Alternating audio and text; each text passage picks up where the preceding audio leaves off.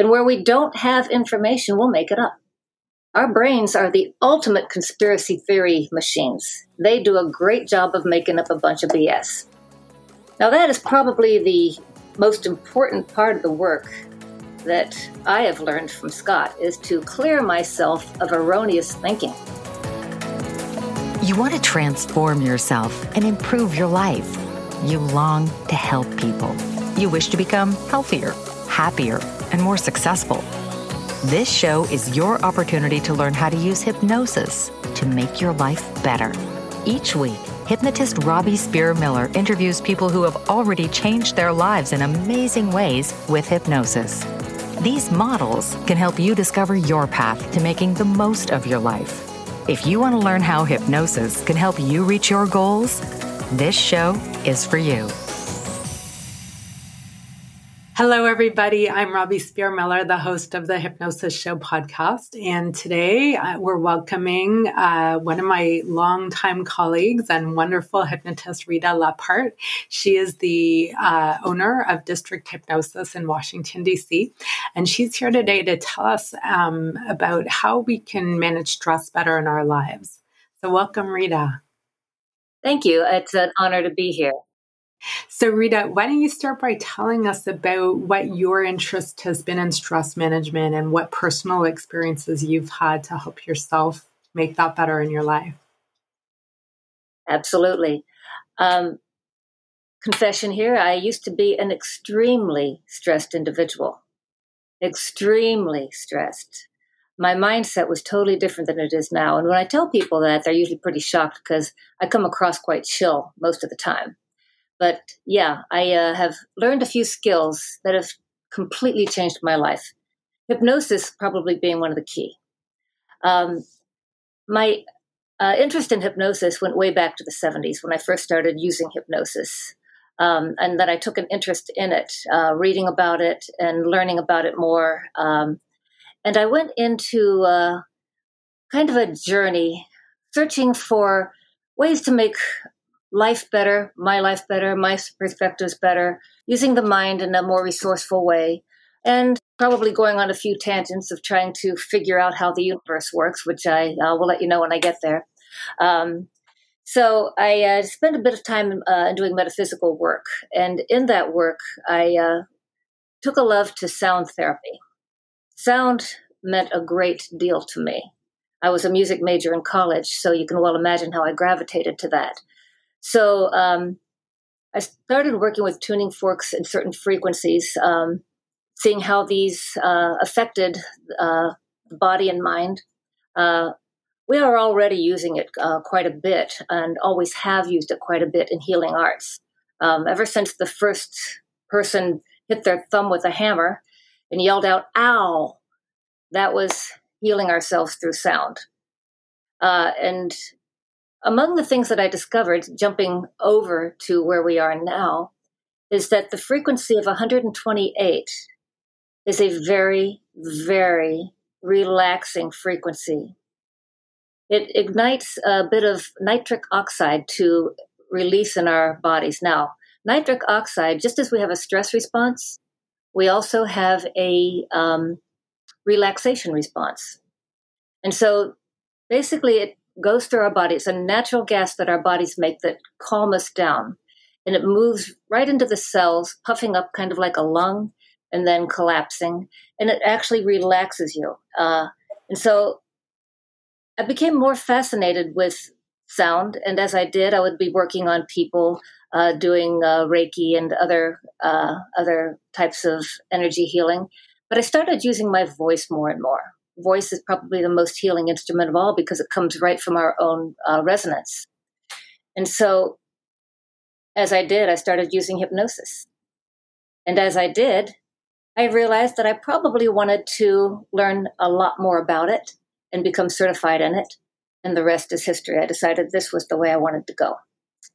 So, and that's how you and I met, as we both have the same amazing mentor, Scott McFall, where that's really where things started taking off for me, where I was able to reconstruct a lot of the way that I saw things, a lot of the ways that I brought new awarenesses that give me resource and capability to change my perspectives, to change how I took attitudes on and switched to others that were better for me. So there's where the work of hypnosis really does the most work, most change for us, is how it works with us in our mind. Mm-hmm. As everyone here listening probably already knows, is that hypnosis is how we reach the subconscious mind. We have automatic reactions to things. And these reactions are sometimes useful. That's how the subconscious mind takes over a lot of the things that you've learned. Driving a car, even walking. Everything you do, 95% of it is really in your subconscious mind, and it's automatic. Very little of this is working consciously, but every now and then we learn something that we probably don't need to keep repeating. Now, this brings us to stress. When we become stressed, it is a state that is actually quite primitive. It's the fight or flight. And the fight or flight was what we needed to protect ourselves when we were primitive. We were primitive for millions of years, and we've only been civilized for something close to 10,000 years. So in our primitive state, we were prey. Everything was life or death, everything. And so we needed to have a way to protect ourselves. And so it was kind of like putting nitrous oxide, now that's quite different from nitric oxide, into a dragster. You give this extra push to the system, where in this stress state or this fight or flight state, what happens is that when we have a danger, we need to either run or fight.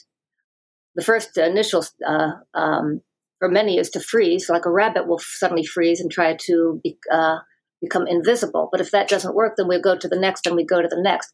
And different people will have one or the other being their immediate response. So in that state, when things were life or death, what happened is that everything that had anything to do with danger would suddenly become narrowed into our focus. That would be all we can see. The heart rate would come up more, bringing more blood to the muscles in case of a fight to the death, more oxygen coming to the brain. The energy in our system would move out of the visceral section and into the extremities, because that's where we needed to have the work. Our digestive system would shut down, and we would be ready now to take care of ourselves. But where we are right now, everything's not life or death. But our neurology has not caught up to our current situation. The boss calls you into the office. Oh my gosh. He's probably upset about that report that I wrote. I knew I shouldn't put that last sentence in. Oh my gosh, he's going to fire me. He's going to fire me. I know it now. I know that he was going to fire me last month and 3 months before, but no, he's really going to do it this time. He's really going to do it. Meanwhile, I'm in there building myself up because if I get fired, I won't have any money. I'll be homeless and then I'll die. Well, he wants to know if you can work on Saturday. And this is the way we react. We start to get all upset because we start making up these stories in our head to try to explain a small piece of information. This is the way our mind works. It wants to have a linear understanding. It thinks through the storyline. And where we don't have information, we'll make it up. Our brains are the ultimate conspiracy theory machines. They do a great job of making up a bunch of BS. Now, that is probably the most important part of the work that I have learned from Scott, is to clear myself of erroneous thinking. Yeah, well, I would agree with that. And Rita, what I find really interesting about this whole theme is that the power of hypnosis, and just going into hypnosis does relax us, but the real power comes from us changing our patterns, as you were explaining, right? Our old routines, so that we actually have a new framework within which to operate. So I remember when I first met Scott, which is like 15 years ago now, one of the things he said to me is, Robbie, you're a really stressed out person. And at the time I said to him, are you kidding me?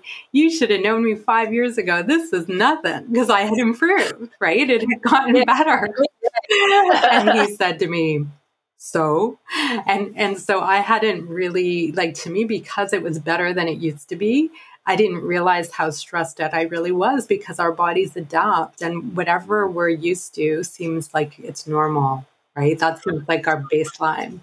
And so there was this huge discovery of, hey, things don't have to be as big a deal as I was making them, or I didn't have to, have as much tension as I did. And it really came from getting a lot of feedback from a mentor to see things differently. So one of the things that we talk about a lot is sometimes if you're in the bottle, you can't read the label. So when we have clients come to meet with us, and at their first meeting, when we do a free screening, is the time where we're giving them this feedback. Everything that they can't actually see about themselves, we're helping them realize how they might be sabotaging themselves, or where things might be getting in the way. So I'm sure you had a similar experience. Absolutely, absolutely. It's eye-opening, heart-opening, and mind-opening. It all kind of works together. Mm-hmm. And it's interesting that you would bring up that chronic stress that we get, that we don't even know we're in. It's kind of like the frog in the boiled pot, if you've ever heard of that analogy of a frog sitting in a pot that's lukewarm water. He's fine, but if you boil it up, he also doesn't jump out because he doesn't feel the difference. And so what happens is that chronic stress is probably the most dangerous of all kinds, the most dangerous. It as it builds, we're often unaware of that level. If I have two glasses here, one is half filled with water and one's full of water. If I try to pour it into the one that's half full, it'll overflow. If it is empty, then it goes in and holds just fine. So this chronic stress creates a real hair-triggered kind of reactions. So you can tell if somebody's under chronic stress if they are getting more hair-triggered than they were in the past. That means that their stress capacity is not as high. Mm-hmm. So let's look at some examples I think it would be helpful for our listeners to hear maybe some stories about how you've helped clients, or how I've helped clients get out of this and have a new perspective, so that we can help the listeners learn how to do that as well. Absolutely.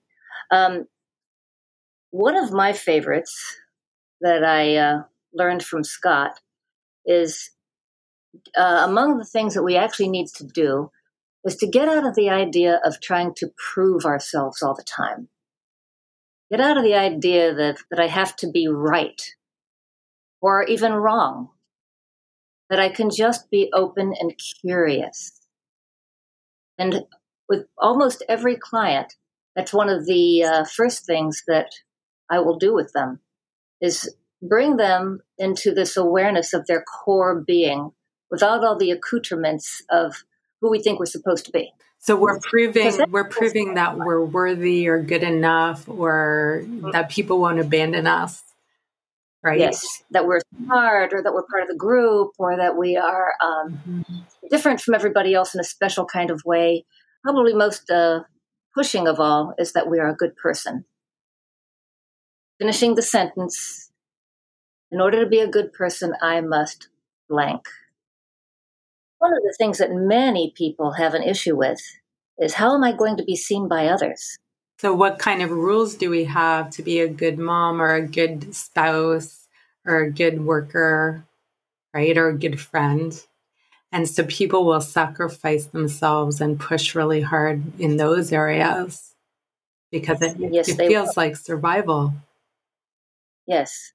Yes, it's an important part of survival to be accepted. Mm-hmm. It's part of how we actually do survive, is to be part of a tribe, part of a group. And to be shunned from the group is dangerous. And so that, again, is a primitive instinct of ours. A lot of our reactions really do go back many, many, many generations, that we've just been wired to be this way. And how I like to No, look at this is that we're actually with hypnosis and interrupting these patterns, we're taking it the other direction. Because what you're referring now is epigenetics, where they've shown that if your ancestors went through extreme stress, your genes actually change. And so even though you didn't experience the stress, you inherit the stress response that they developed. right. And so the cool thing is that here we're undoing it. Like my sister said, of course I'm a really stressed out person. I'm Jewish and my ancestors were persecuted for generations. So, right. And, I had to say to her, well, I'm Jewish too, and I've learned how to do it better. So, it's really kind of taking it the other direction, that we can change ourselves and our genes and our children's outcomes because we're learning how to interrupt these patterns. And to me, that is the coolest thing about what we do. So to bring it all together, when you talk about this, the response our body has to sound, for example, right? And that frequency you were mentioning, or there are other stimulus in our world that definitely impact how we feel. That those passive experiences can have an impact, but it's harder to keep them. Like I one of my first trainers in hypnosis and NLP, he did a lot of energy healing, and he had this business called pethealer.com, and people would send him a picture and the name of their pet, and he would heal them remotely. And one of the things he noticed was that pets were a lot easier to heal than humans, because when you heal the human, you could move the energy to a better place, but they would just put it back because they would go and redo the same pattern again. Whereas pets, they're just living in the moment and doing their thing. And that, to me, that's really what I think is so amazing about what we do, is that we're giving people the opportunity to learn how to do that differently, to how to change that. So these patterns that you're mentioning and the stories you're telling, what happens is that often people have some kind of experience that they have a way to, they have a coping response to. An example I can think of is I had a weight loss client here years ago. And what happened with her was that her son had died of cancer when he was really little, like 3 or 4 years old. This was decades before I met her. And when that happened, she didn't take care of herself. She felt, to be a good person, I must feel sad and mourn my son. And so she kept doing that for years and years, and it turned into decades, and she gained a lot of weight and had neglected her body and her life, really, in all kinds of ways. And that feedback of realizing, hey, you don't need to stay stuck there. What would your son want for you? Right. And if you keep doing this, what's it going to do to you? And her realizing that she was using that grieving. I mean, nobody would challenge somebody who's grieving their little boy. That's probably like the most awful, stressful thing anybody goes through. And so nobody in her family or friends would challenge her on that. So I had to give her that feedback to say, hey, that was a long time ago. Do you see how you've been using it, that event, as a blank check for all kinds of bad behavior? And just that one piece of feedback made a huge change for her. It paved the way for her to make the weight loss possible. And she went on to lose over 100 pounds, which is, and keep it off. So I think that's a really good example of how sometimes we start doing something, and sometimes it's during a really intense experience. In her case, it was an adult experience. Often it's when we're little kids and we're trying to, and I bet you when she was a little kid, she also was trying to prove she was a good person. And her son's death just made that even more intense and extreme. But as children, we cope with life and how our parents are, how the world is around us. And the way we choose to cope, we tend to do over and over and over again. And without realizing, hey, maybe this isn't working for me, or maybe the circumstances that I needed this coping stance in are over. And so we need often to have some outside feedback and help learning a new way to do things. Absolutely. And this brings up an interesting point about weight gain and stress. As you probably have noticed, when people are under stress, they tend to gain weight right in the stomach area, right in the visceral section. And because when you're under this chronic stress that lasts long and long and long, acute stress, which is like you see the bus coming for you and you better run, is perfectly healthy. We need to be able to do that. But then it goes away. But the chronic stress that creeps up and just stays with you and stays with you has some effects because it's a signal to your body that you are at war. And so certain things happen. You start gaining weight right in the section because that's where all your vital organs are. You can't sleep for very long because you have to keep getting up and run. So we are still reacting very primitively because of the way our body is sending chemistry. And the weight gain is very, very common. And many people who are very overweight are also very stressed. I'm sure you've noticed that almost every one of your weight loss clients, you also have to work with stress. For right? sure. Yeah. And they're just trying to, because they feel under assault with stress, and often much of it is internally created, they're really trying to cocoon themselves. And so it feels better to soothe themselves with overeating and sitting on the couch and getting that immediate gratification because they're feeling that they're in emergency mode, even though it's not really true. Absolutely. And among the things that is the stories that we are milling in our head and how we're telling them to ourselves makes all the difference in how we will be able to come out of these things. For example, in grief, many people will be thinking about the end, how horrible it is. It's almost like they want to go back and figure out a way to redo it. And they keep going on about the end. But that only elongates the grief. It makes it last longer and longer. The healthiest way to process grief is to remember the person in the good times. Remember who they are in the good times and the good times that you had with them. I like to think of it this way. You don't have to adopt this opinion as your own, but I consider emotions to be a language that can penetrate dimension. And so you are a multidimensional being. You have a physical dimension, a mental dimension, a spiritual dimension, past, present, future, past lives, future lives, as many dimensions as you can imagine. There's dimensions of you.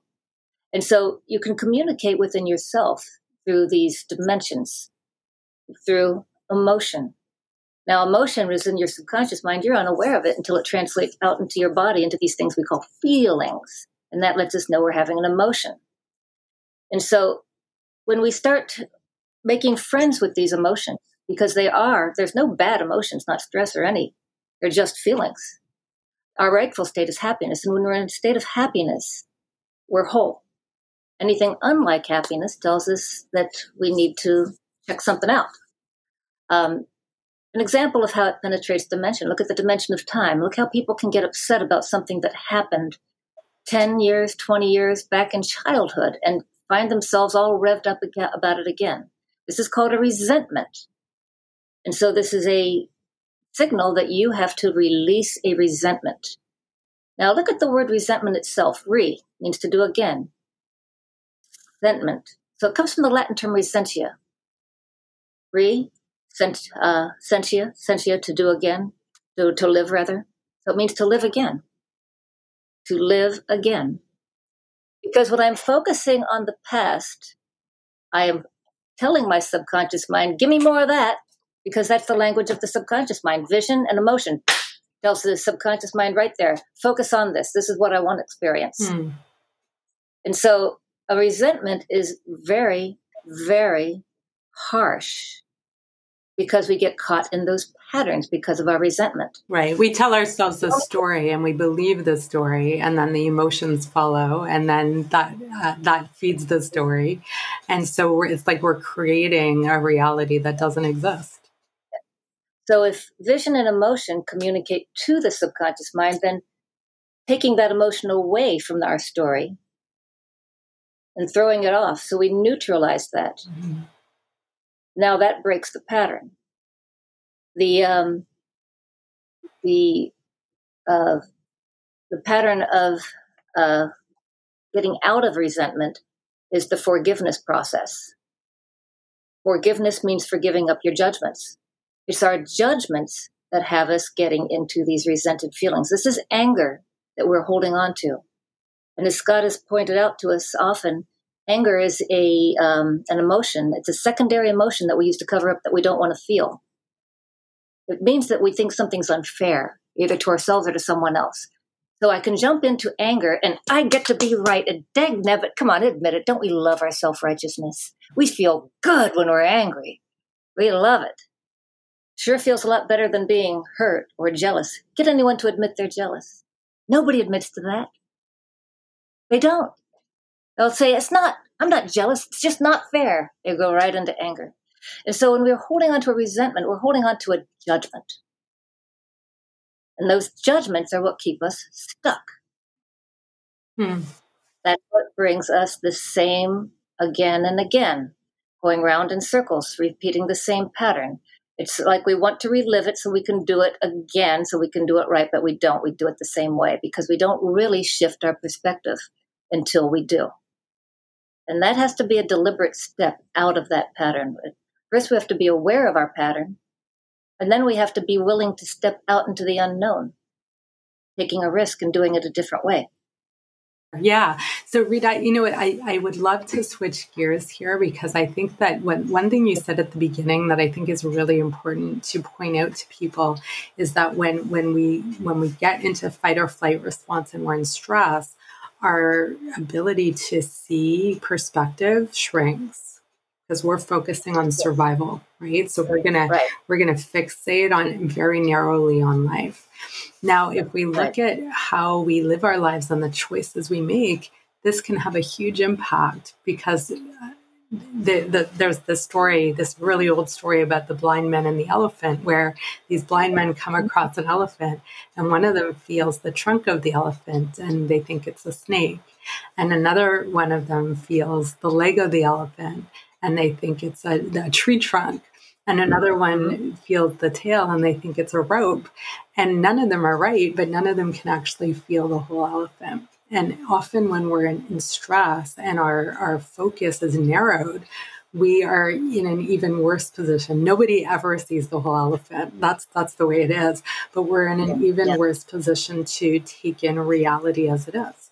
So one example is recently I spoke to somebody who's trying to build their business and they've been struggling with building it up and getting clients. And their solution was to hire specialists in certain areas to help them. And I had to say to her, you know, this is really about you not feeling confident in you. You feel like because the business isn't doing well, that you're not doing well or you're not okay, which has put her in this stress mode.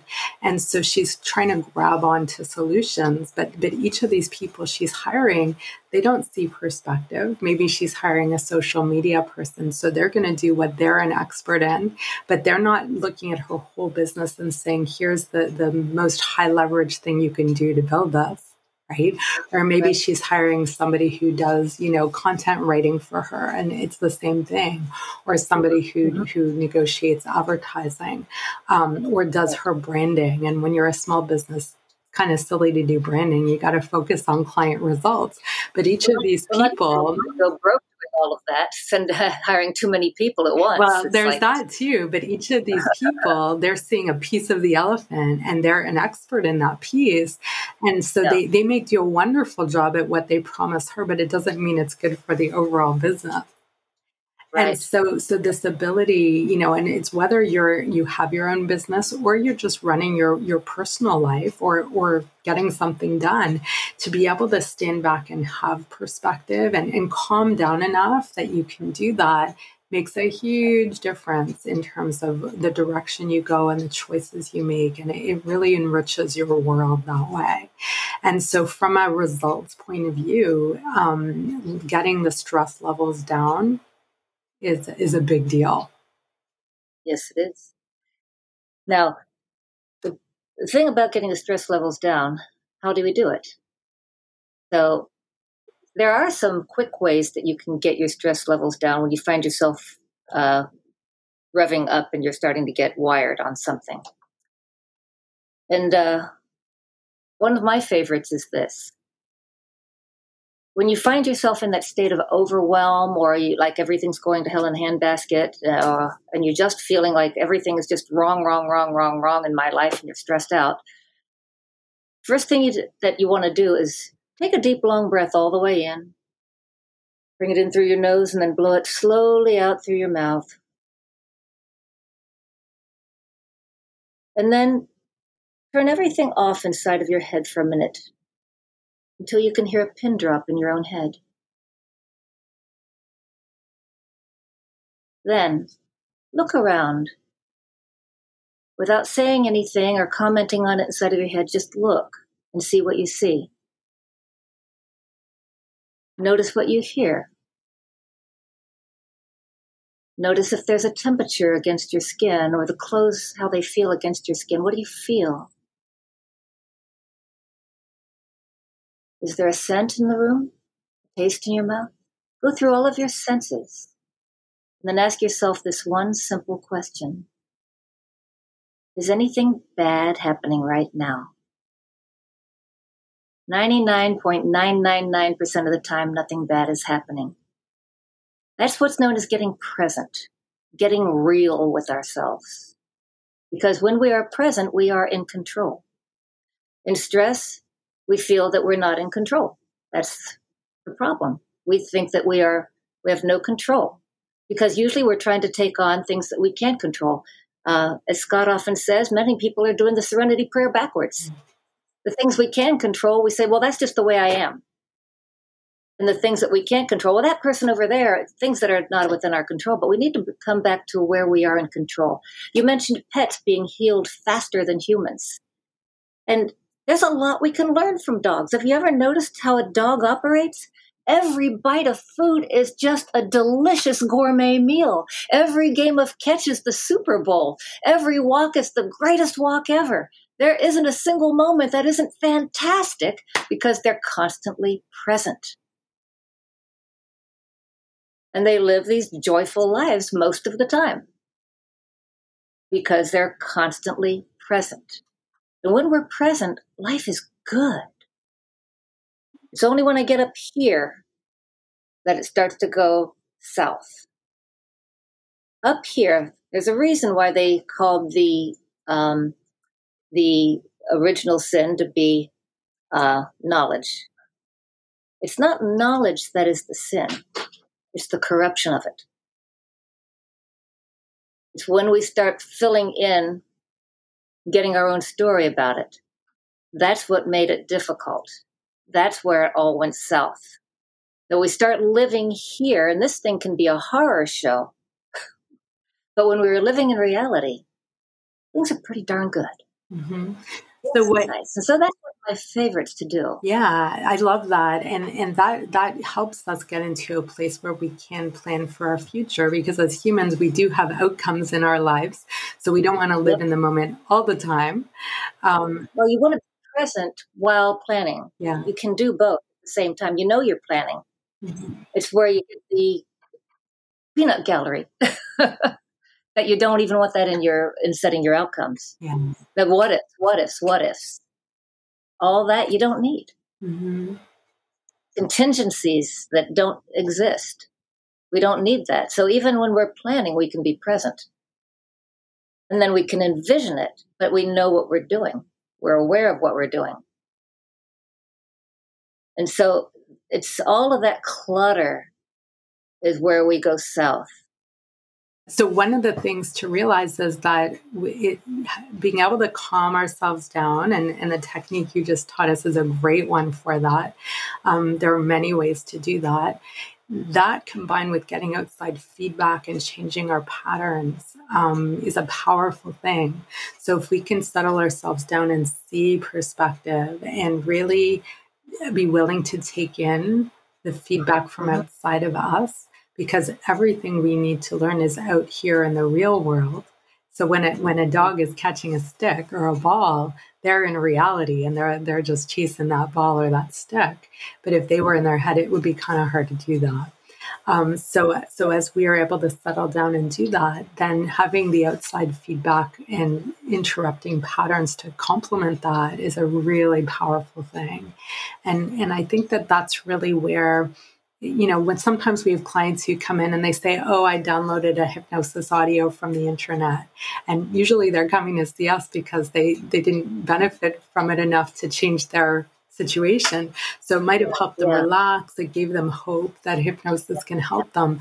The real power is in getting that outside feedback and learning how to do it different. And sometimes even if we see what we're doing, if we don't have a new option or a new way to frame things, then it's hard to change it. And we get even more frustrated with ourselves because we know we're doing it and we keep doing it anyway. And so I think that that's an important thing to point out for people because even, I've been mentored for over 15 years and I know you've been doing this for a long time too. And you have a mentor. And having somebody in your life who can give you that perspective is a really valuable thing. And you're never done. There's never a time in your life where that wouldn't be helpful or useful for you. So I think that that's an important piece of this for people to know. And especially if you are stressed, you need it even more. Sometimes when people are stressed, it's like a runaway train and they think, no, this is an emergency. I have to fix this. And until I fix it, I can't do anything.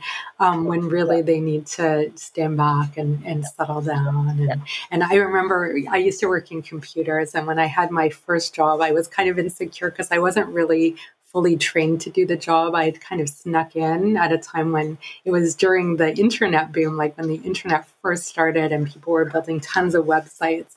And so I managed to sneak in and get this job. And I was working on this project and I had a deadline and there was a bug in the code and I couldn't fix it. And I was so frustrated because it felt like a lot was on the line.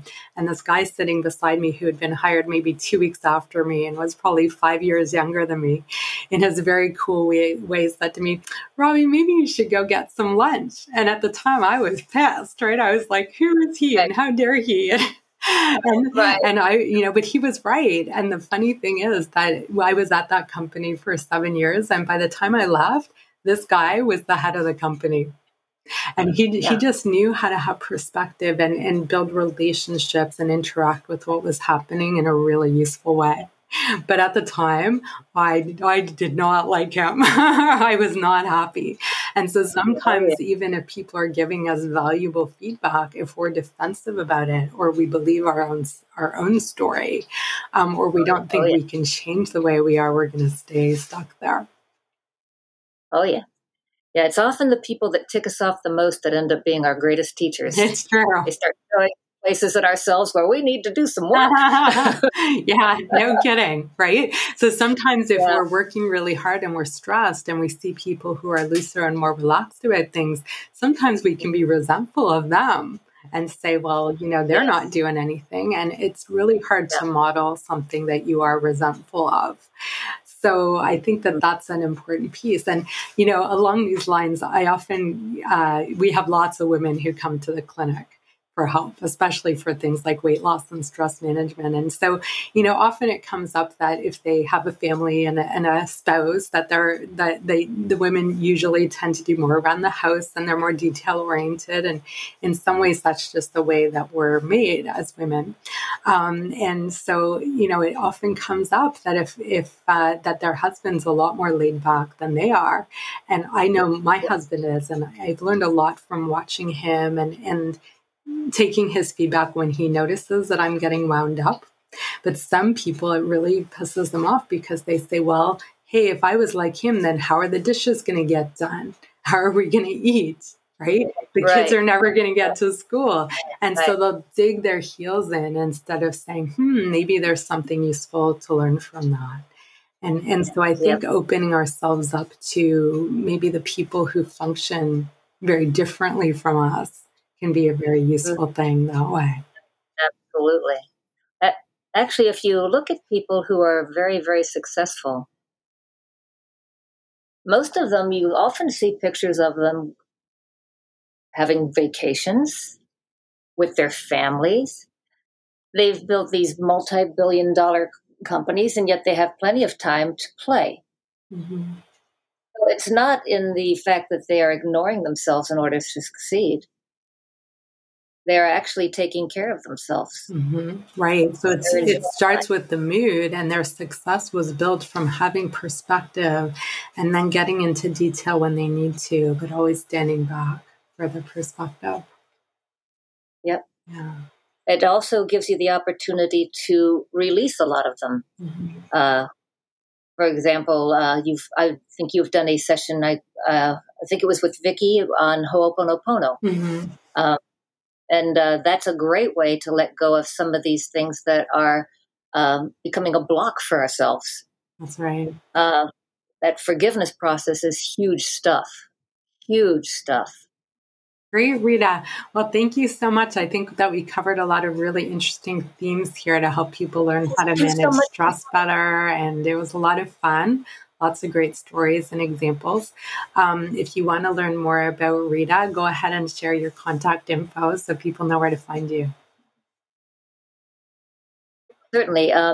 You can contact me at info@districthypnosis.com, or you can call my business at 202-853-8400. Great. Yeah. And if people want to learn more about how hypnosis can help you, you can also go to hypnosistrainingcanada.com. We have lots of free goodies there, things that you can learn. And if you're ready for the live experience, then we can set up a time for a free consultation to see if getting either training or one-on-one coaching or mentoring is a good fit for you. Yes. Yes. Great. Well, thanks so much, Rita. It was great to do this, and really interesting to hear your perspectives. We've known each other for a long time, and I feel like through this conversation, I know even more about you and how you look at things. So it was really interesting. Well, thank you very much. I appreciate the opportunity. Have you ever wondered if you can be hypnotized? Tune in next week and explore with us what helps you get the most out of seeing a professional hypnotist to get your goals.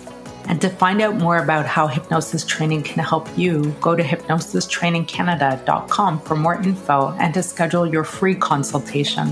Remember to click the button to subscribe, share the podcast with a friend, and please leave us a review so you can help others benefit from the podcast too. Until next week. You've been listening to The Hypnosis Show with Robbie Spear Miller. Tune in next time to learn more about how you can change your life with hypnosis. And if you are interested in learning more about training opportunities, go to hypnosistrainingcanada.com and schedule a free consultation.